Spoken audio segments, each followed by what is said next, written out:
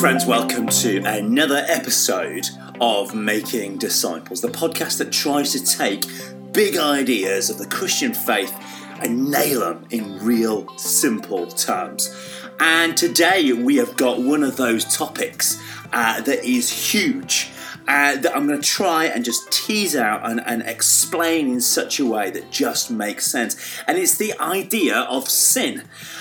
Christianity and the concept of sin, in many ways, in many people's minds, kind of go together more than this idea of Christianity and God's love or God's mercy. But this question of sin has come today from a guy called Matthew, who's left a little message on the podcast. He wrote this: I'm a Christian, but feel like the notion of sin is old and out of date. Do I need to believe in sin to be a Christian? And it's such a great question. So we're going to explore that today. This idea, the notion, and the Christian idea of sin.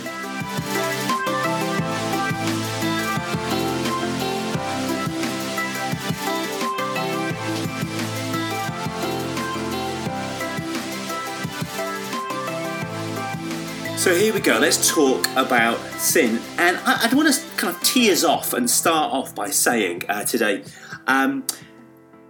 the whole understanding of Christianity falls on the shoulders of our understanding of sin. And it might be that you struggle with some of the old school ways of talking about sin. And I totally get that. I think sin has had really bad PR. I was walking through Stratford City, which is somewhere near where I live, and I came out the tube station. And as you come out the tube station, there's always a string of people stood on these boxes. You call them soap boxes, but they're stood there and they're preaching.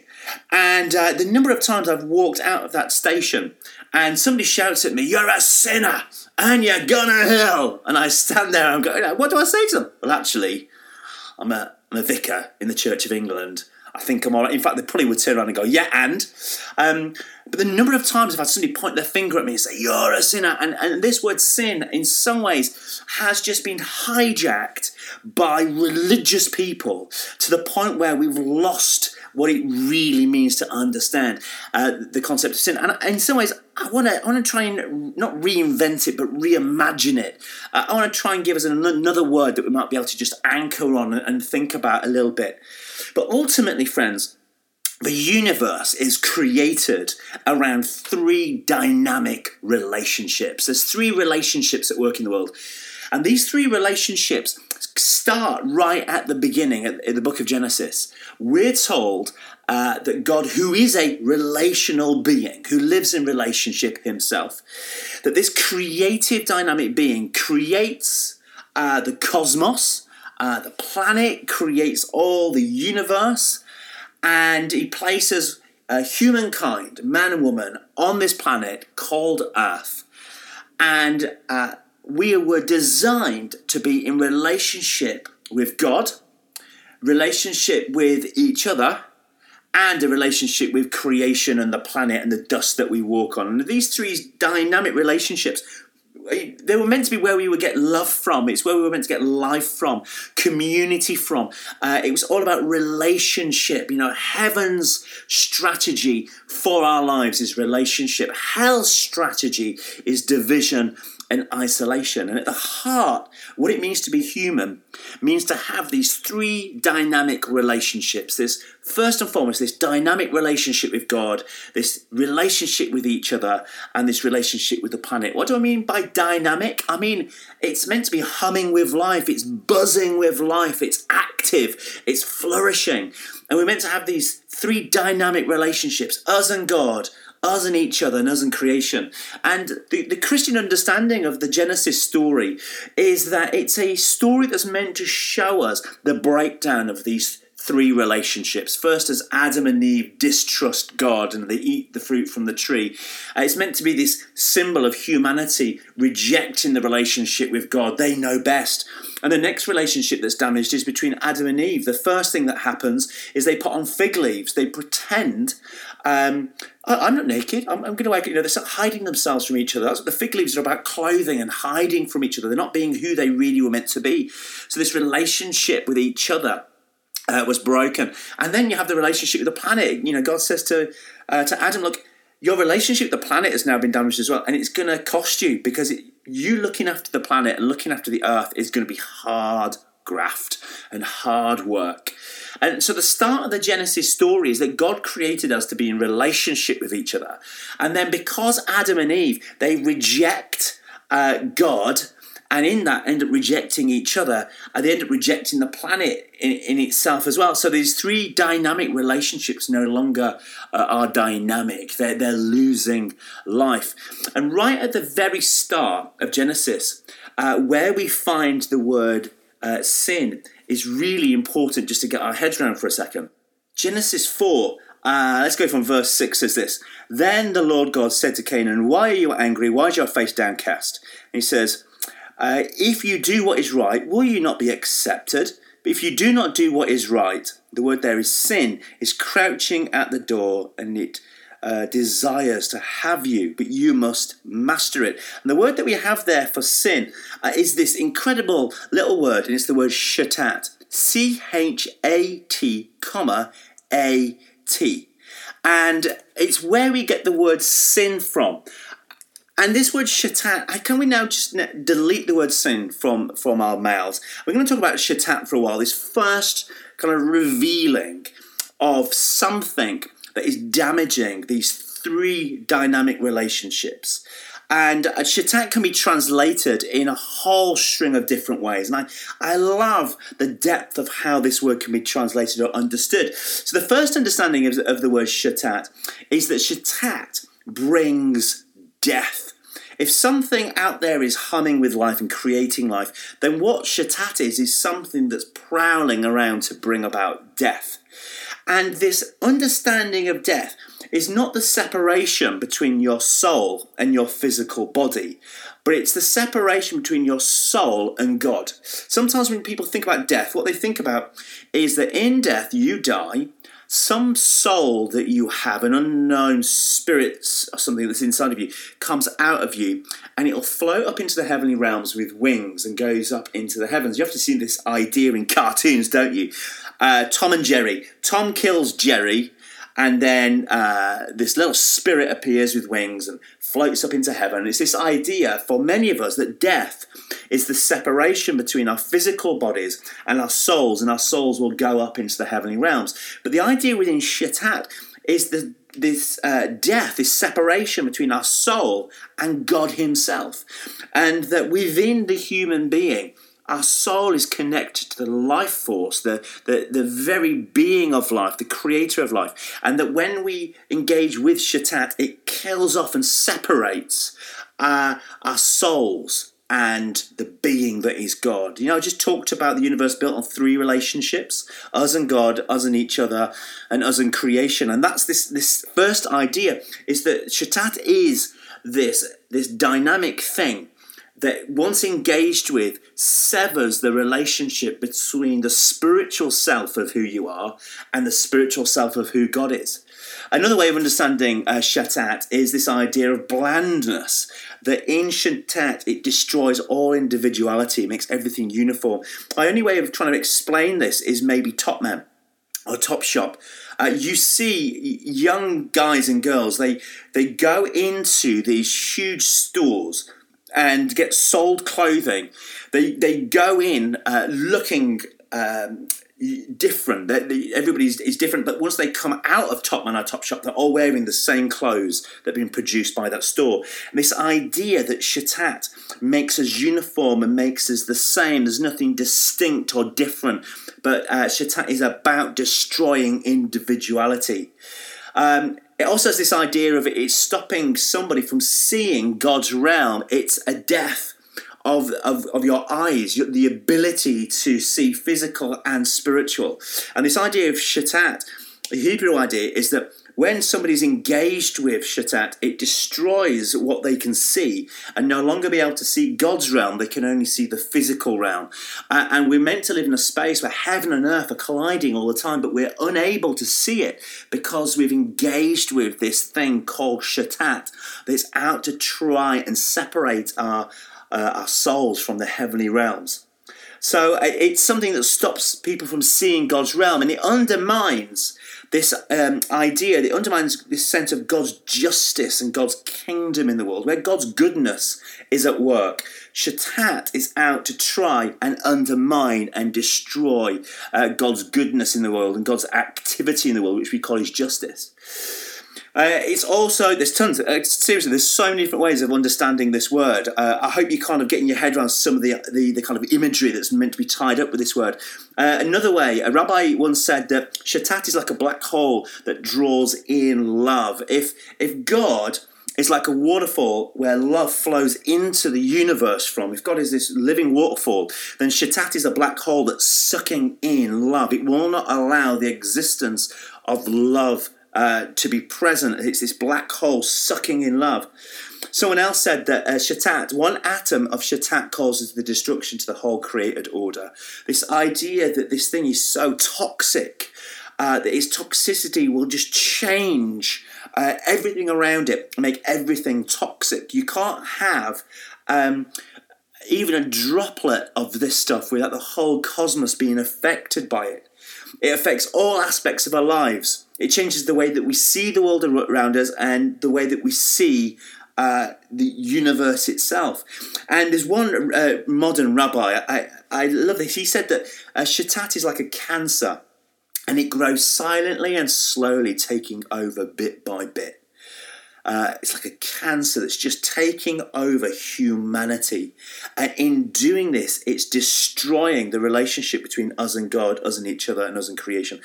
And once you start to see that there is something active in the world that's destroying relationships, we start to see how this is now at work.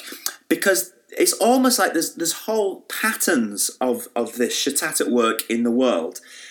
And it's affecting everything. From what we eat, where we buy from. We live in a society that's based upon an economy that is there to benefit the rich and not the poor. Over long periods of time, this stuff has somehow seeped into society where you have levels of importance. Some people are important, some aren't. Some are worth a lot and some aren't. We can see that whole structures and organisations are built upon ideas of racism and sexism, religious hatred, enforcing rhythms of poverty against other people and prejudice and discrimination. And all of these systems around us are there and existing because of Shattat that's in the world, destroying all relationships. And once I start understanding this, that every choice I make that is made out of something that makes me feel better, me feel more powerful, makes my ego or my pride feel better. Once I make a decision that I'm going to purchase something, even if I know it's ripping the other person off, you do it because this Shattat is at work in us, just destroying all the relationships around us. So at the heart of the Christian understanding of sin is this idea that the very activity of evil in the world is destroying these three relationships. And we see it in the breakdown of marriage. We see it when friends fall out and just can't reconcile. We see it in the way that we consume from the planet as if we're the most important generation that has ever existed. We see it when politicians say there isn't any global warming. And you're like, are you crazy? Are you blind? But it's because these relationships that we have between us and the planet, us and God and us and each other, are so distorted now and so confused that it's physically, almost physically impossible to fully pull it apart. So when people say things like, I think the concept of sin is old-fashioned, I would say this, friends.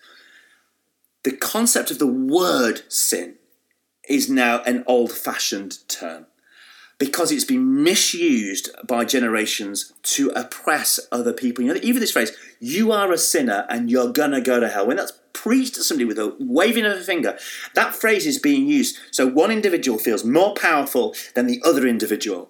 And the word sin has been used in such a way to push down and make people feel like fools and make people feel like idiots. It's done to make one person feel more spiritual than the other. But for me, friends, I see sin at work every day. Why? Because it's just what I'm up to. Friends, I'll be honest with you, I love sinning. I absolutely love it.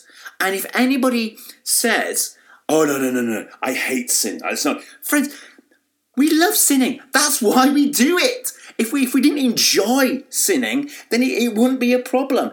My issue as a recovering sinner is this. I have to recognise that sin has totally warped the way that I see myself, see others, see God, see creation and my part in it. It's warped me so much that it's distorted my vision so that all the things that I shouldn't do, I'm desperate to do. And all the things that I should be doing, I don't want to do. Because my vision of myself is so distorted because of shatat, sin, active in my life. Friends, there's a problem. Romans 3 says it, 3:23. We've all sinned. We're all sinners. The problem is sin has been given a bad name, and when we hear the word, we can't help but think about a horrid street preacher telling you that you're going to go to hell. But friends, I'm a sinner. I'm as bad as anybody else. The wandering eye, the slip of the tongue, the desires of the heart, the things that I think about in my head. Friends, we're messed up. We're pretty messed up. And when we come to this point where we can't even see how messed up we are, that's because sin is so at work in our lives that we can't even comprehend anything else. So there's a reality check here. And, so what does shatat do? Shatat, it pollutes us. It pollutes our minds and the ways that we think. So Mark 7:20 says this, what comes out of a person is what defiles them. For it is from within, out of a person's heart, that evil thoughts come. Sexual immorality, theft, murder, adultery, greed, malice, deceit, lawlessness, envy, slander, arrogance, and folly. All these evils come from inside and defile a person. Lord, friends, we are polluted by. I live in London. I don't go a day without seeing all of that list at work in my neighbourhood. We have a massive problem at the moment with knife crime. We have a massive problem with poverty and the rich getting richer and the poor getting poorer. We have a massive problem with drugs and alcohol. We have a massive problem where people don't see the value of themselves because they're so lost and confused because of sin in their lives. So it pollutes us and it's powerful. John 8:34 says this, Jesus replied, very truly I tell you, anybody who sins, they're a slave to sin. I can see that in myself. It's just too easy to be drawn in to the behaviour of sin. If I don't keep myself in check, it is so easy because we're enslaved to it.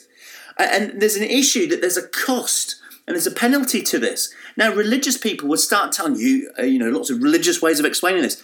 Friends, there's a penalty to sin. Every time I do it, I screw up yet more myself. I screw up my marriage, I screw up my children, I screw up my family and my friends. I mess about with them, I screw up my relationship with creation and the planet, and I'm screwing up my relationship with God. There's a penalty every time I do something where I allow shatat to be at work in my life. It slowly and silently chips away at every relationship that is possible. Now, some people can say, yeah, but do you know what? I can dabble a little bit and nobody will ever know.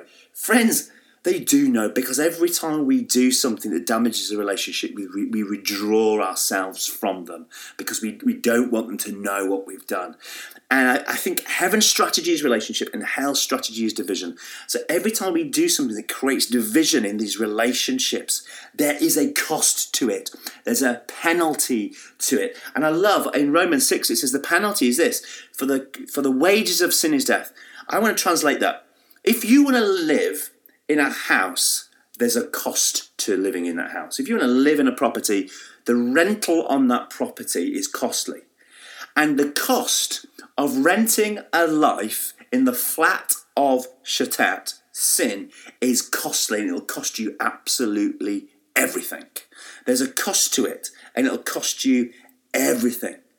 So It pollutes us. It's powerful. There's a penalty to it, and it definitely kills and separates that relationship between us and God, us and each other, and us and creation. And if we ignore it and say, oh, it'll go away, it's not going to go anywhere. I have this brilliant friend of mine, absolutely amazing friend. He told me this story once. He was dating this girl. They just started dating, and he'd invited her around, and he realised that when he cooked his meal, he ate from the plate. He put the pan and the plate by the bowl, but never did the washing up. Never did the washing up. And then the next day would come, he'd take out a fresh plate and a fresh pan, he'd cook. And then over a period of time, he realised that all the plates were on the side by the sink, and all the knives and forks were by the plates, and all his pans were by the plates. He had got no cooking implements, no eating implements, no plates, no knives and forks, no cups. He'd got nothing. She's coming round. So he takes, and this just sounds utterly ridiculous, but it's a true story. He takes all the knives and forks and all the plates. He pulls out the drawer by the sink. He puts all the dirty plates in the drawer with the dirty knives and forks, and he shuts the drawer and pretends it's not there. So he shoves all these dirty things in this drawer and walks away. And the kitchen looks lovely, whilst at the same time festering in that top drawer with these dirty plates. And he would take one plate out, he would wash it, he would eat from it, and then put it back in the drawer. And his story basically goes that it went on like this for weeks until one day he opens the drawer and realises that the plates are festering with mould. It's growing. It's got a life. It's like these plates are now have a name, and it's talking to him, and it's festered and grown. You cannot ignore some things. Doesn't matter how hard you try, eventually they're going to catch you out. There's a penalty that needs to be paid for that thing, and you can ignore it, but it's just going to keep coming and incoming. And eventually, these things are going to imprison you. You will be so caught up with the festering rottingness of that item in your life. This cost is now to the point where it's imprisoning you. So there we go. That is the Christian understanding of sin. But what is the solution?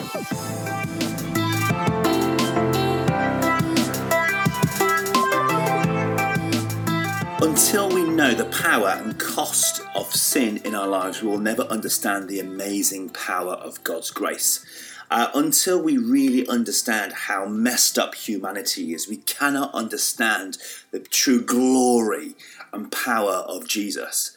And one kind of comes with the other. It's not until you've seen true darkness can you really understand the power of light. Do you get that? Until you've really seen pitch black, you can't understand the power of the sun. And the same with Jesus, until we've understood the depth of our depravity, then only can we understand the glory of Jesus. So how do we move from there? Well, friends, it's quite simple in that all we do is confess it. We confess our sins to God and say, God, I want nothing of this. I want nothing of this in my life. And to the point where I want nothing of it, and I want to turn around and I want to go in the opposite direction. I want to run as far away from it as I possibly can. And I think until we've realised that we are all on death row, that everything that we have done, our greed, our gluttony, our lust, our envy, our laziness, our anger, our pride, all of this is placing us on death row. Death to our relationship with God, death to our relationship with each other, and death to our relationship with the planet. Until we understand that, we can't understand the amazingness of Jesus, who says no funerals today. Jesus' death on the cross is the ultimate death penalty for the whole of humanity, God dying for his creation.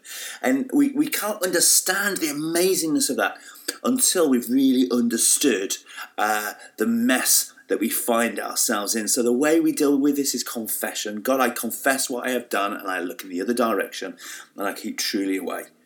So I just want to ask you two questions just to kind of end with today, because it's quite a difficult topic as we talk about shatat and sin and how we're wrapped up in this. But we don't fix our eyes on the sin, we fix our eyes on Jesus. We fix our eyes on the glory of the God who looks at us and loves us no matter what. The glory of Jesus staring at us in the eyes, who says, I love you. Jesus doesn't walk in a room and look at you and say, dirty sinner. Jesus walks in the room and looks at you and says, my beautiful daughter, whom I love, my beautiful son, whom I love. But we just need to ask ourselves a couple of questions. How is your life surrounded by the consequences of sin? How is it surrounded by the consequences of sin? And some of us will see that super quick, and others will need to take a bit more time. But how is your life surrounded by the consequences of sin? And then just this second question, how are you joining in the activity of sin? What is it that you do that joins in and plays part and makes partnership with the work of Shatat in the world, the work of sin in the world? And then from that, friends, I just want to encourage you, just confess it. Jesus, I want nothing of this in my life. Friends, I hope you found this interesting, even though it's quite a dark topic. But I hope you go, yeah, I can see how this is. You can see the consequences of this and what this is in my life. So friends, if you found this episode helpful, like it, share it, subscribe to the podcast so each Monday you get the newest podcast. Friends, my name is Chris Rogers and I've been your host. Until next time, grace and peace.